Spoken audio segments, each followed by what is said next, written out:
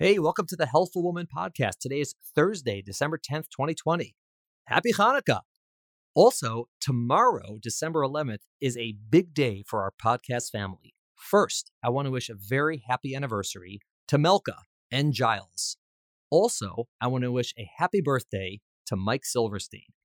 In today's podcast, Sam Bender joins me to talk about COVID-19, a doctor's perspective. Sam and I reflect on everything that has happened over the past 9 months or so, specifically what it's been like seeing patients in the office as well as in the hospital. A lot of people ask us what it's been like, and I think you will really appreciate Sam's perspective on this. Next week, Sarah Costant returns, and we will be discussing how to prepare for pregnancy with a podcast on the pre-conception visit. Thanks a lot, have a great day, and have a great weekend. Welcome to today's episode of Healthful Woman, a podcast designed to explore topics in women's health at all stages of life. I'm your host, Dr. Nathan Fox, an OBGYN and maternal fetal medicine specialist practicing in New York City. At Healthful Woman, I speak with leaders in the field to help you learn more about women's health, pregnancy, and wellness. All right, we're here with Sam Bender. Sam, welcome back to the Healthful Woman podcast.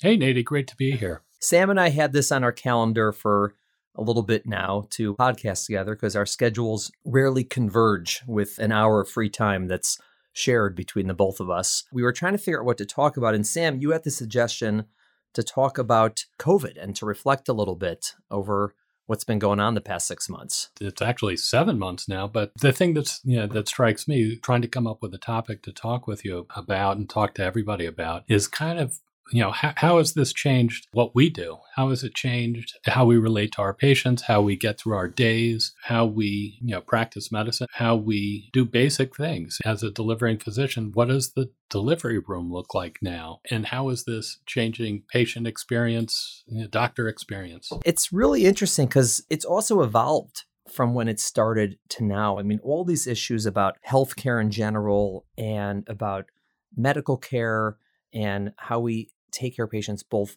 in the hospital and in our office. I don't want to say if it's radically different because I think essentially we're doing the same thing, but it looks radically different potentially. And that's also changed from, February, March, and April to now. In some ways it's evolved, and in some ways we've just sort of gotten better. In some ways we've just gotten used to it, I think. But it is, from an outsider's perspective, it looks very different from how it was pre-COVID. Oh, without a doubt. I think you touch on all the different things. Initially, the question was, sort of emergently, how we were going to try to do things to stay safe, to keep our patients safe, and what things we should shut down immediately, what things we had to do, and how we were going to actually do that. And now, fast forward to October, and the questions that we're asking is, or the question I'm asking now is, how exactly does this look? This has become, for using an overworked phrase, this has become our new normal. Right. I don't know which is more overworked, new normal or unprecedented. Yeah, it's our unprecedented new normal. You've been practicing as a doctor and as an OBGYN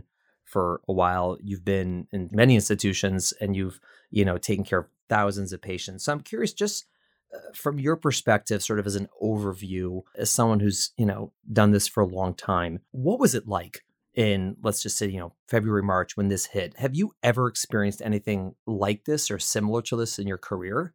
Oh, never. One of the beautiful things about obstetrics and gynecology is the camaraderie that one develops with a patient over an entire pregnancy in terms of obstetrics, and with my OB patients that become my gynecology patients. It's years and years. The visits are medical, they're professional, but there's a social element that's stuck in there too. I find that in many ways, practicing over the years, that I get to grow up with my patients. When I started off, the bulk of my patients were roughly my age or a little bit younger than me, having maybe their first baby. And now I have patients that have traveled with me, for 20, 25 years and even longer. Practicing medicine has always had that nice connection. It allowed me to interact with people, to do my job professionally, but also to have an element that was past just the medicine, that was ranging into not necessarily a friendship, but it wasn't just an anonymously practicing medicine. It was connecting with patients differently. COVID hits, and the immediate concern is minimize all contacts that are unnecessary. And frankly, to make sure that the patients don't get sick from the doctors or the staff, and the staff don't get sick from the patients, that we're all, wearing various different levels of gear to to protect ourselves, whether it's N95 masks, face shields, or less. It's still some physical barrier that's now between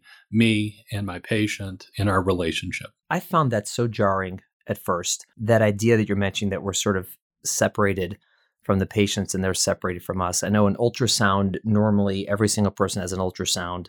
So she would, come to the front desk, see a person there, then come into the ultrasound room, see the sonographer, then I would see her, the doctor.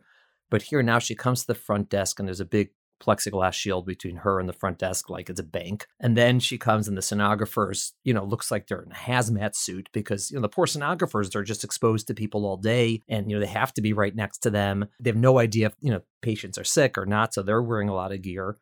And then they're not really seeing the doctors. And it was weird.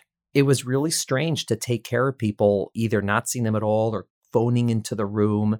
Obviously, we would see them if they had to be seen or if they really wanted to be seen. But that was a very abrupt change in how we practiced medicine. And you lose so much when you don't have that personal connection with somebody. Oh, without a doubt. One of the handy ways that computer systems allow us to see our patients and review their records that our office employs is actually including a snapshot of the patient. And for me, a lot of my memory is very visual. Having that picture of the patient in front of me the night before, the day before I actually am seeing the patient while I'm reviewing my charts allows me to remember who they are and to sort of set myself up for what our interaction is going to be. And that's probably the least important component in our medical record at the moment because the patients come in wearing masks and the pictures aren't helping me, except for maybe some of my distant memory. It's really weird. And when people are coming for medical care and when we're taking care of patients,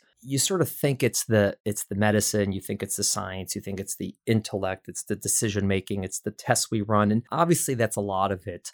But so much of it is also understanding a person, who they are, what they want, what are their likes and dislikes, what are their needs, what are their personalities, whatever, all of our, our various, everyone's got our own psychological uniqueness, each of us. But that's such a huge part of taking care of people. And it gets lost with a lot of these restrictions. And again, they're there for a reason. And it's also not good if people start getting infected, but it really was difficult. And we were doing some of these visits that we could virtually, which ironically, even though they were farther away, they felt a little bit closer because you can actually see their face. And it's one of the few times I actually saw patients without masks on because, they're home in their living room. I'm in my office, my door shut, my mask is off, her mask is off. And so we can actually see each other. Or also her partner can get on at the same time, whereas we weren't having them in our office. So in a really strange way, being 50 miles apart felt much closer than even sitting in the same room with her with our masks on, which was a little bit strange, but such an interesting twist to what was going on. You're absolutely correct. It's something that struck me as, it's sort of an important positive of some of the virtual visits as well. One of the unique things that happens in our practice is that at the time of a prenatal visit, it's not uncommon in a more normal time to have partners present, for the visit, depending on what the level of concern with the, COVID infection rates in the New York City area happen to be. Our office, will flip between having partners present and social distancing and mask wearing versus actually asking partners not to be present for routine visits, just to keep the volume within the practice smaller and create a safer environment for both patients and staff. And trying to have sort of a combination of obstetric visits where I have the patient in a mask in a seat across from my desk and the husband, virtually added to the visit, on a phone, I found to be sort of one of the more challenging events. It's hard for me to figure out where to look, and my routine is a little bit messed up. And so, it started as, that's almost a joke, but it's become my common practice now is to have the husband present, by Zoom or FaceTime. And I literally have the patient put her phone with his face in the chair that he would have been sitting in. And it makes for a very amusing optic, but I find that actually I can look at them both normally, right? With this bizarre setting. And if people saw me doing this, I'm certain they would just laugh. It's, it's so true. And I think, we really struggle with these decisions because we're trying to balance so many things. And at the same time, each practice has to make individualized decisions about partners, for example, based on what kind of medical care we're providing. Meaning, so when we're doing pregnancy, it's something that you're more likely to want a partner present because they're really involved, because they're part of the decisions, and people rely on each other. And so on the one hand, we really, really want people to be there. But on the other hand, with pregnant patients, there's a much sort of higher level of anxiety over infections because potentially the mother could get sicker. She's pregnant, carrying a baby. And on top of that, you have to figure out how many staff do you have, right? So a practice like ours, there's a lot more staff, right? A lot of people, if you're just seeing a regular medical doctor, you'll see the doctor, maybe one person at the front desk, maybe one nurse. But we have, sonographers and front desk people and medical assistants and nurses and multiple doctors of different types. So we have a lot more people walking around, and also how much physical space do you have? How big are the rooms? How big is your waiting room? And also what's the level of infection at that time? And so like you said, when we started, partners were coming and then they weren't coming. And then the infection rate drops and, we said, okay, everyone can come, but wait outside, don't be in the waiting room. And then the infection rate goes up a little bit. And so patients, I think they've been very understanding about this because they also recognize the need to adapt based on what's going on. But it's very hard for patients to find out 2 days before their appointment that, infection rates are up. We can't have partners in the office. And that's tough. It's tough for us too. Like, we don't want to make those decisions. And you're absolutely correct. We have just a whole lot of people behind the scenes. And you and I may be the face that the patient experiences on that day, so to speak, I guess, face, the mask. Right. And we may be one of only 2 people that patient may even see on that day, but we still have all these other concerns that are part of our bigger picture. In obstetrics, we, as frontline providers, we find ourselves in sort of a unique situation. For the most part, our patients are younger, healthier, with way fewer comorbidities than our staff, our nurses, and our doctors. And that holds true both in our practice as well as on our services in the hospital. It's sort of the nature of obstetrics is that patients are younger and for the most part healthy. The pandemic, as it presents to hospitalized patients on the medicine service, is a completely different story. The patients that are coming to the hospital requiring care on the medicine service typically are significantly more ill and likely more contagious, and the staff taking care of them tend to be younger, healthier, and with fewer comorbidities. Essentially, it's sort of reversed, in our field. It's one of those interesting things that also makes some of the statistics that we follow in the New York City area a little bit misleading, is that admissions in the obstetric service tend not to be sick patients. They just tend to be positive patients, whereas the admissions on the other services are patients that needed to be hospitalized for complications likely coinciding with their COVID infection. At any given time, we typically will have, about 600 or 700 patients who are pregnant under our care. We do about 1,000 deliveries a year, and it's about 9 months or so, plus minus. So, okay, at any given time, about 600 or 700 patients. And during that, 1 to 2 month span where infection rates were pretty high in New York, we were in touch with every single one of those patients. And at the time, we had just under 100 who were either definitely positive or almost certainly positive based on their symptoms. Not everyone at that time got tested. So you're talking, we had like 10-15% of our patients were positive, which is huge, but none of them were sick, to any significant degree. I think one ended up in the hospital for a couple of days just to get oxygen. She wasn't intubated, and she had some other medical issues on top of that. One had oxygen at home, but the rest were just okay, like they're fine. And at the time, if we're thinking, 10 to 15% of our patients are sick or have this infection, as you said, we have staff members in their 50s, 60s, 70s, and we're worried about them getting ill and going out of work and being potentially hospitalized themselves. And, we had some staff members. And on the labor floor, it's the same concept. The labor nurses and the postpartum nurses and the people who work there tend to be older than the patients and have more morbidities. And so it was such an interesting phenomenon that I found that there was a bigger fear, I would say, amongst the staff at certain times than there was amongst the patients. Without a doubt. And you still see that. You still see that in the practice now on perhaps a slightly different level. There is a certain level of when the staff or the doctors have been working in this area with these constraints, with the pandemic ongoing, where you simply get used to it. And there's most definitely still a group of patients that think that because they knew so very many people that were positive in the past, that somehow the peak of the pandemic is over and that they have nothing to worry about. The staff, though, when you see small spikes on the labor floor, since our labor floor tests every single patient that's admitted, including all their partners that come with them, whenever there seems to be a couple of newer positive patients, you can see that same level of anxiety increase among staff members. I think that we're all better at following the rules, donning and doffing our PPE appropriately, and that nobody on our service certainly takes everything for granted, even if you are getting a little bit numb to the process. But there still is an underlying level of anxiety,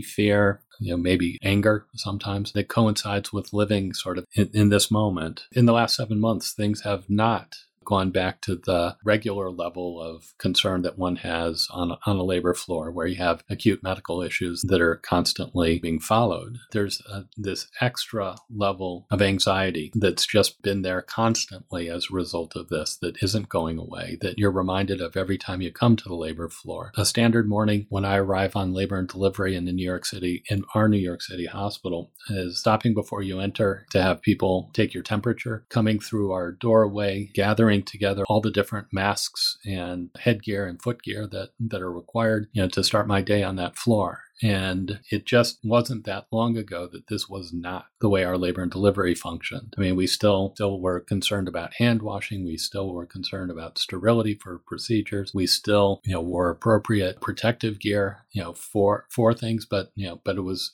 simply different. Yeah. I mean, I think that when just every single person wearing a mask at all times, and there's so many people who come through, is an odd visual, because usually people would have masks on during the delivery, during the C-section.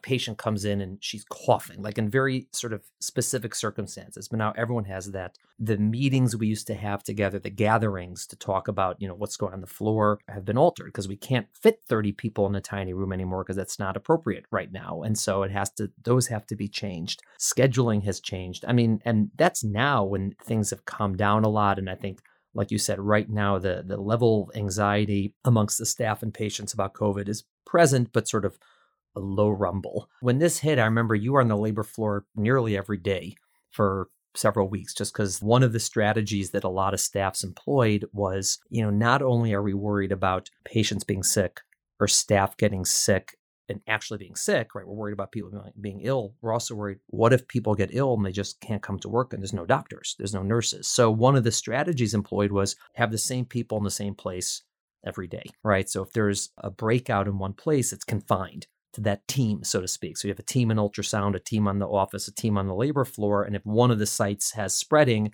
you can sort of limit it to those groups. So you were one of the people on the labor floor. I'm going to ask you to tell me what it's like, but one of the things I remember vividly is that N95 mask chewed your nose up like a badger went to work on you. Without a doubt. Like this big cut on the top of your nose. No, it looked like a horror movie for a little bit. Anyone that's been properly fit tested for an N95 hospital grade mask and worn one realizes that it's just not a lot of fun. Literally the first 2 weeks putting one on was breaking through the laceration that I had on the bridge of my nose. I hadn't seen anything look like that since following the Bears in the 70s when Dick Butkus used to hit people so hard that they would be bleeding. But after about 2 weeks, the scabs turned into calluses.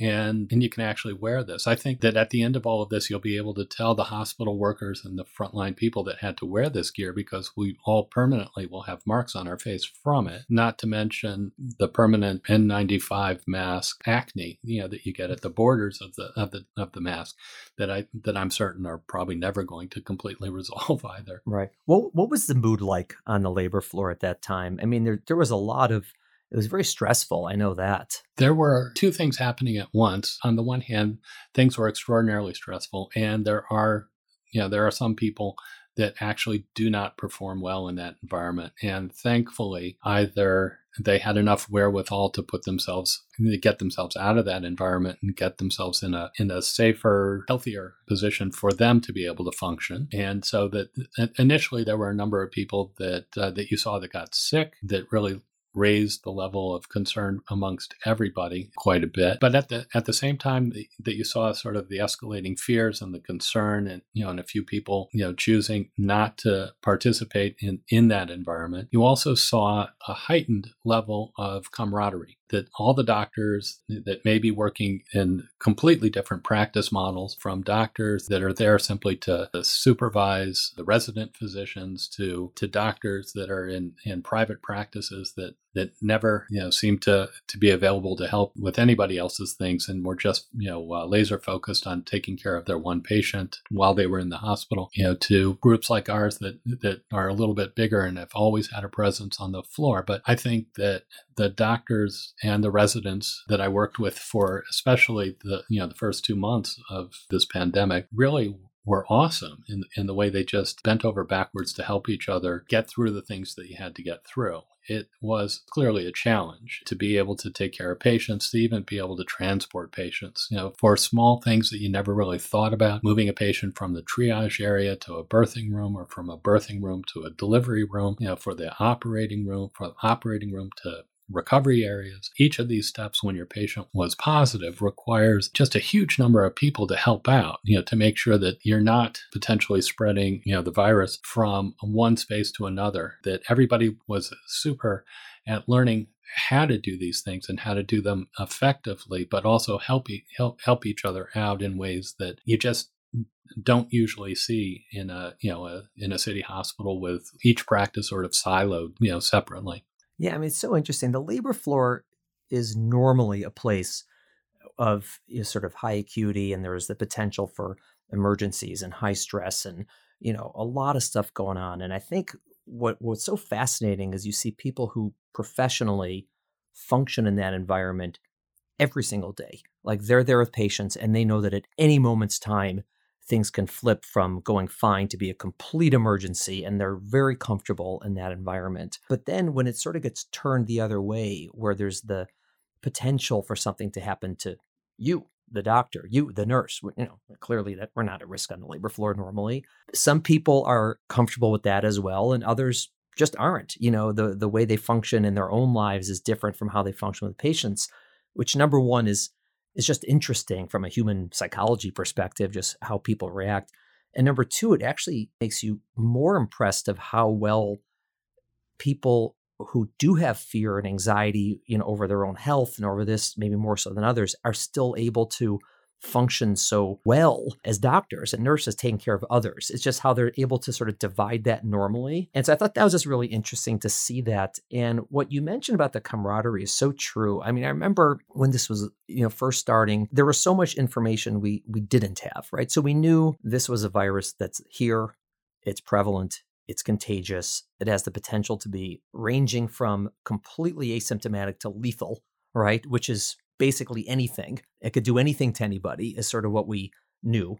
But no one really knew the numbers or anything like that. How many patients are going to come in? Is it going to make our pregnant patients sicker? Is it not? Like, we just didn't know. And under those circumstances, I remember they're trying to figure out, how do you function? How do you process? How do you do all this? And I mean, the things that happen are so amazing. The first couple of anesthesiologists who got sick with COVID, because these are, they're the front line of the front line. They're intubating people. They're like literally like, I always say we're like the second line. They're like the front line. And they're on the wrong side of the patient. Yeah. I mean, they're right in there. And so the first ones who got sick, a week and a half later, when they came back, they said, we're going to take care of all the COVID patients. Because they're saying, we figure we got sick, we have antibodies. No one knows this. We still don't know it in October. Are you really protected? Are you not protected? But even then, they said, you know what? Whatever it is, we're more protected than our colleagues who've never gotten this. So whether it's, going to be bad for us or not bad for us, the odds are we're better off. And they said, and they would just sit in that operating room, and every COVID positive patient who needed a C-section, they did their anesthesia. And what an amazing thing. I mean, they're not asking to rotate. They're not saying, hey, I got sick. put me somewhere else. That was really horrifying. It's like the exact opposite. They said, I don't want my colleagues to have that, so I'm going to work there. I'm going to take care of those patients. And, it's just one little example, but you wouldn't even think of that. And it was really it was pretty amazing to watch. And that was sort of the attitude pretty much everywhere, at least the places I saw. And that's what I heard from around the hospital as well, that everyone really just tried to do whatever they could to help the patients and also to help their colleagues, the staff. That's exactly it. It made me proud to come and work, to be part of, a team like that. In medicine, we're stuck in our bubble, a good bit of the time. We're responsible for our patients, which is a major focus. It's not often that you get to see the whole bigger picture. And something like this, I think, really showed it to me. The applause was nice at 7 p.m. That was pleasant. It was interesting. I live near the hospital. I live, walking distance. And anyone that's ever been to New York City prior to February knows that there are certain areas of the city that are busy. And there's certain areas of the city that, you probably, can walk faster than you could ever drive. And there was virtually no traffic, in Manhattan for that period of time. Nothing just looked like New York. It looked like something out of a movie or something. Yeah, it was weird. There were times walking home from the hospital where I literally did not see a car on the street. And you're talking walking 12 blocks in Manhattan. I started actually picking routes. It was so, I would see no people and no cars. I started picking routes that sent me by sort of fancier apartments, way fancier than mine, that have, doormen just to know that, that there were like people around and awake, sort of somewhere near where I was walking. Having the 7 o'clock pots and pans banged out the windows was interesting. In our neighborhood where our offices are, there's a church that chimes at noon and chimes at 6 p.m. And so I had a third marker for me. Yeah. I now knew when your it was circadian rhythm was still in check. Exactly. I knew when it was 12, when it was 6, and now when it was 7. It was interesting. During that time, so I commute from Jersey, and the time it takes me to commute is 100% dependent on traffic, right? The minimum time is 18 minutes from door to door. If there's no traffic, 3 a.m, let's say I get called in for delivery, it's 18 minutes from my house to the hospital. If I miss 2 red lights, maybe it's 20 minutes. And then it could be an hour and a half, right, during rush hour. And during that time period, it was 20 minutes all day, every day, no matter what time I came. That was number one. Number two, I could park anywhere I wanted. It was like I drove an ambulance. It was crazy because they told us, they said, doctors, healthcare workers, we're not ticketing you. Like, don't park in front of a hydrant, please. Otherwise, you're good to go. And so I would just drive in, plop my car at anywhere, and just get out. And there was no cars anywhere. I mean, I could probably park my car in the middle of Madison. No one would have noticed. It was really like a ghost town. That, not the applause, obviously, but just that notion that at the time, everyone was so thankful for what healthcare workers do. And that's a very wide net, healthcare workers. It's not just doctors. It's anybody who came into the hospital, the people who sweep the floors in the middle of the day to keep it clean. I mean, they're taking the same risk that the rest of us are, and they're frequently different health potentially, and different health care that they have. And it's everybody who showed up was really appreciated, which I thought was pretty cool, because that doesn't always happen for obvious reasons. It doesn't mean people don't appreciate us, but it's not thought of in that sense. No, in fact, the people that do these tasks, what you really learn, a couple of things. One is that you can't do anything unless you have your support people around for you. Oh yeah, we'd fall apart. If the doctors had to take care of this stuff, forget it. I mean,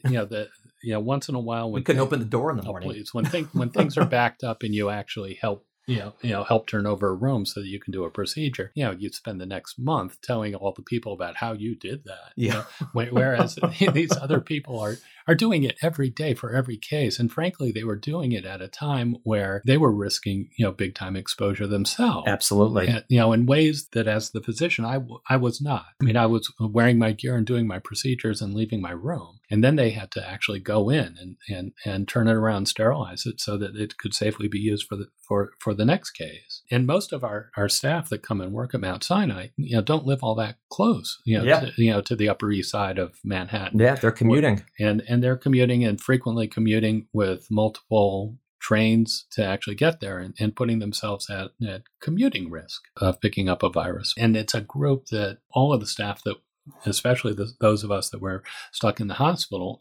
during these last few months. And I think we've come to appreciate them on an even higher order. They didn't necessarily have to do this. They might have actually gotten benefits that would have matched their salaries or close to it. The level of devotion that people have is sometimes not seen, right?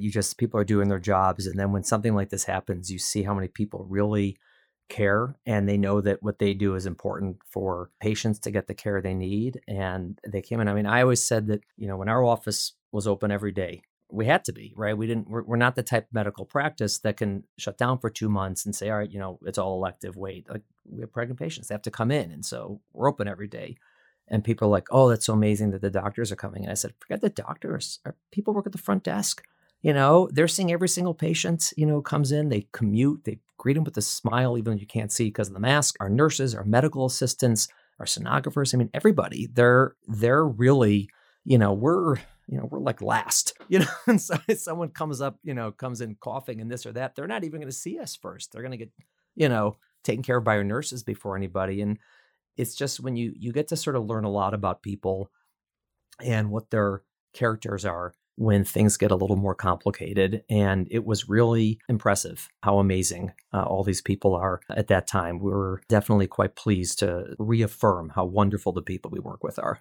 Oh, without a doubt. As awful as this pandemic has been, it's you've gotten to see how people can rise to the occasion and really, really perform even when things don't appear to be, easier or safer. They're still able to do that. And that's a testament to each and every employee that we have within our practice, as well as all the, people we get to work with, alongside of, at the hospital. Right. So fast forward to October. So, we're recording this in the middle of October. What's it like now in terms of, when you see patients in the office, are they talking about COVID? Are they asking, or is it just sort of the new norm? And in the hospital, I know we mentioned sort of everyone's sort of used to that level of anxiety, but is it just sort of there and everyone knows about it? Or are there still active discussions about what's going to be with the infection? Am I at risk? And the same day-to-day talk about COVID? No, it still comes up. It works its way into almost every patient interaction I have, whether it's something simple like, are there new policies in the hospital I need to be aware of? If somebody's about to be having a baby soon, they want to know what the hospital rules are,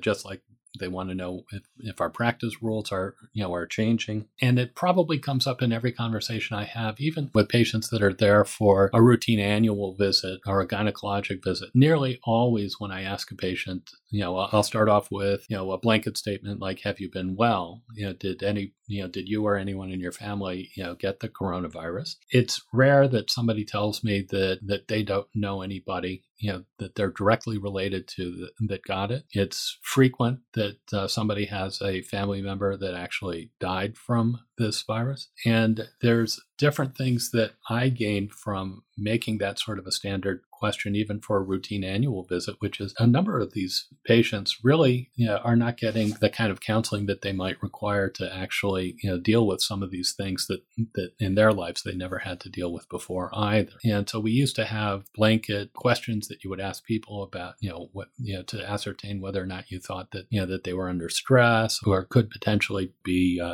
showing any signals of depression. And now actually you just mentioned coronavirus, and it launches you into nearly all these conversations that that could be there. The questions that used to come up are questions that almost never come up. You would ask patients about, have you gone anywhere? Have you been on any nice vacations? Well, I got to go to the supermarket last week, which was amazing.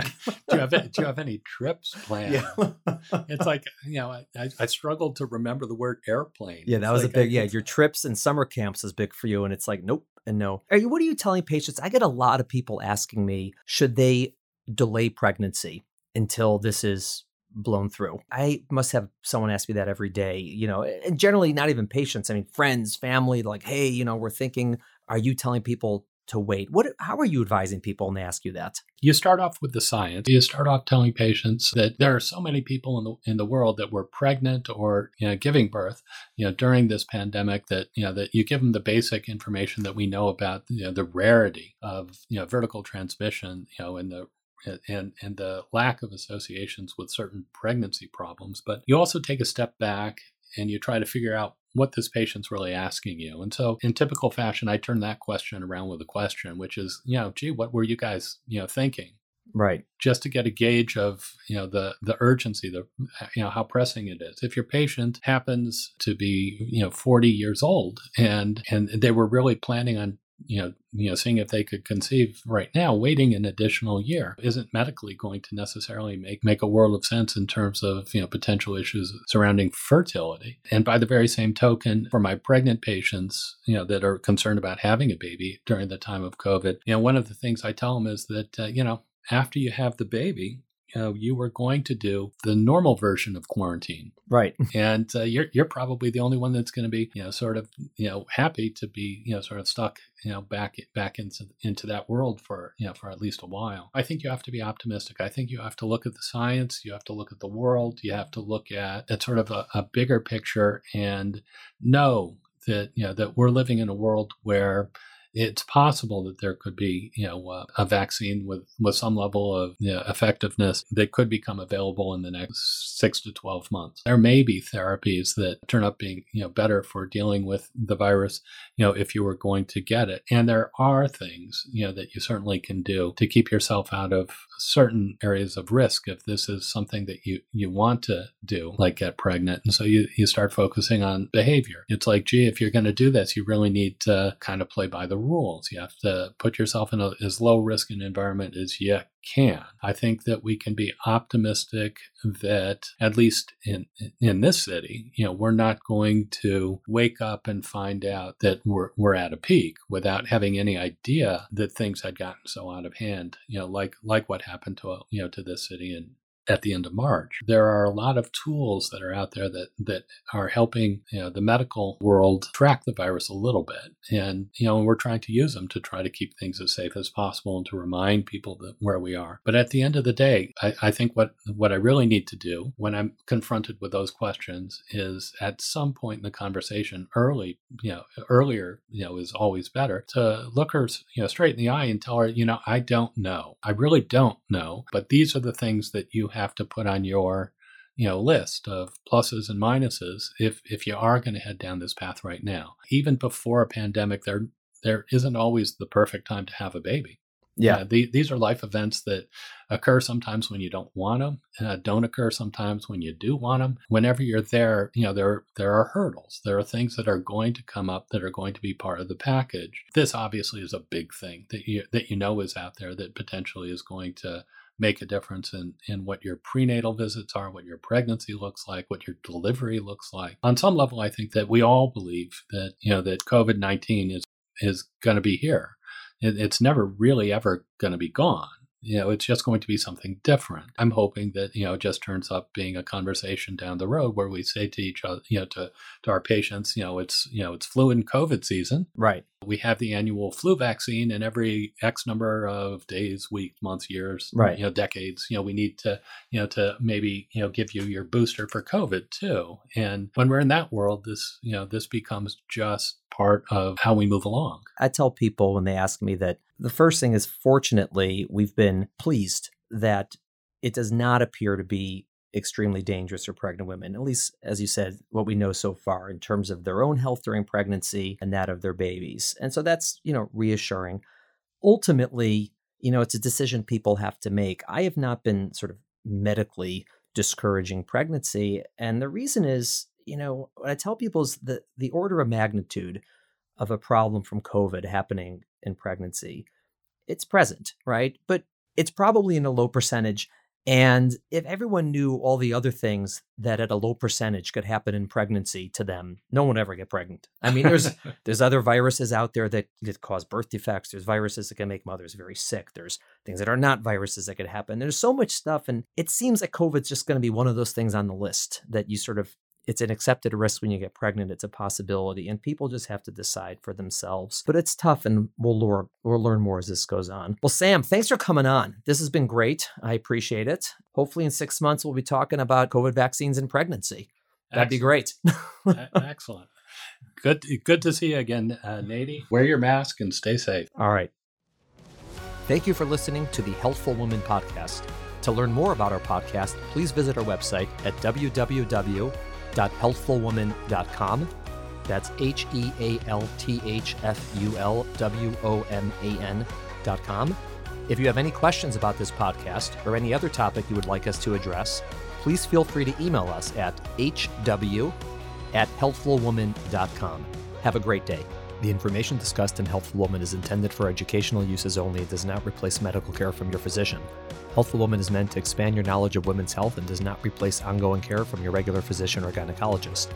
We encourage you to speak with your doctor about specific diagnoses and treatment options for an effective treatment plan.